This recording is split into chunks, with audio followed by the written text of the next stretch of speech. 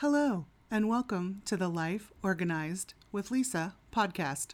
I'm Lisa Seeley, and organizing is my superpower. I'm a busy mom who has figured out how to do all the things and keep important things from falling through the cracks.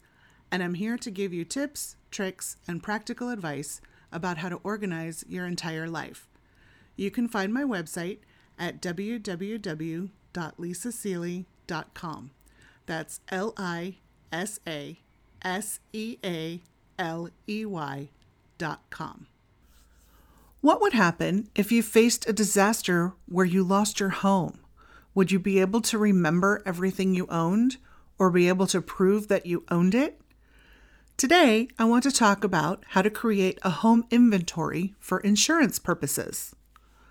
The first step is to get another large 3-ring binder and some plastic sleeves or photo insert pages. Then grab your camera. Take an overview picture of each room in your house and then a second picture of each item. So for your family room, take a shot looking into the room, then one of just the sofa, the TV cabinet, the end tables and coffee table, the artwork, and then the TV and stereo equipment.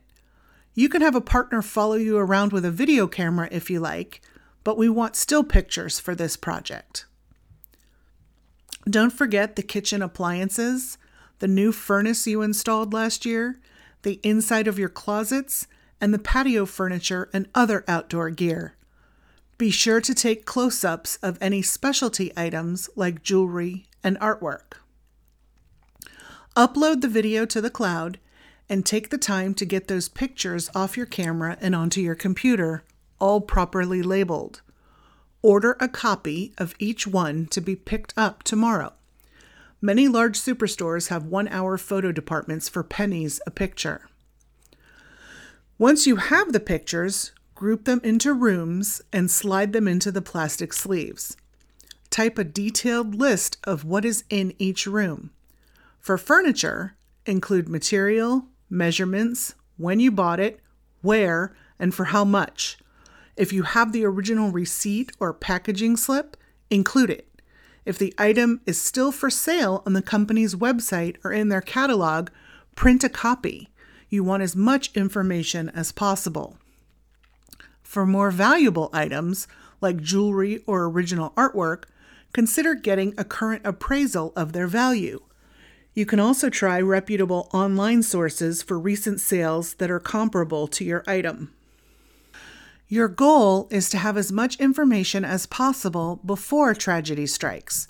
Trying to gather information on your belongings after the fact can be difficult, especially if much of the paperwork was destroyed.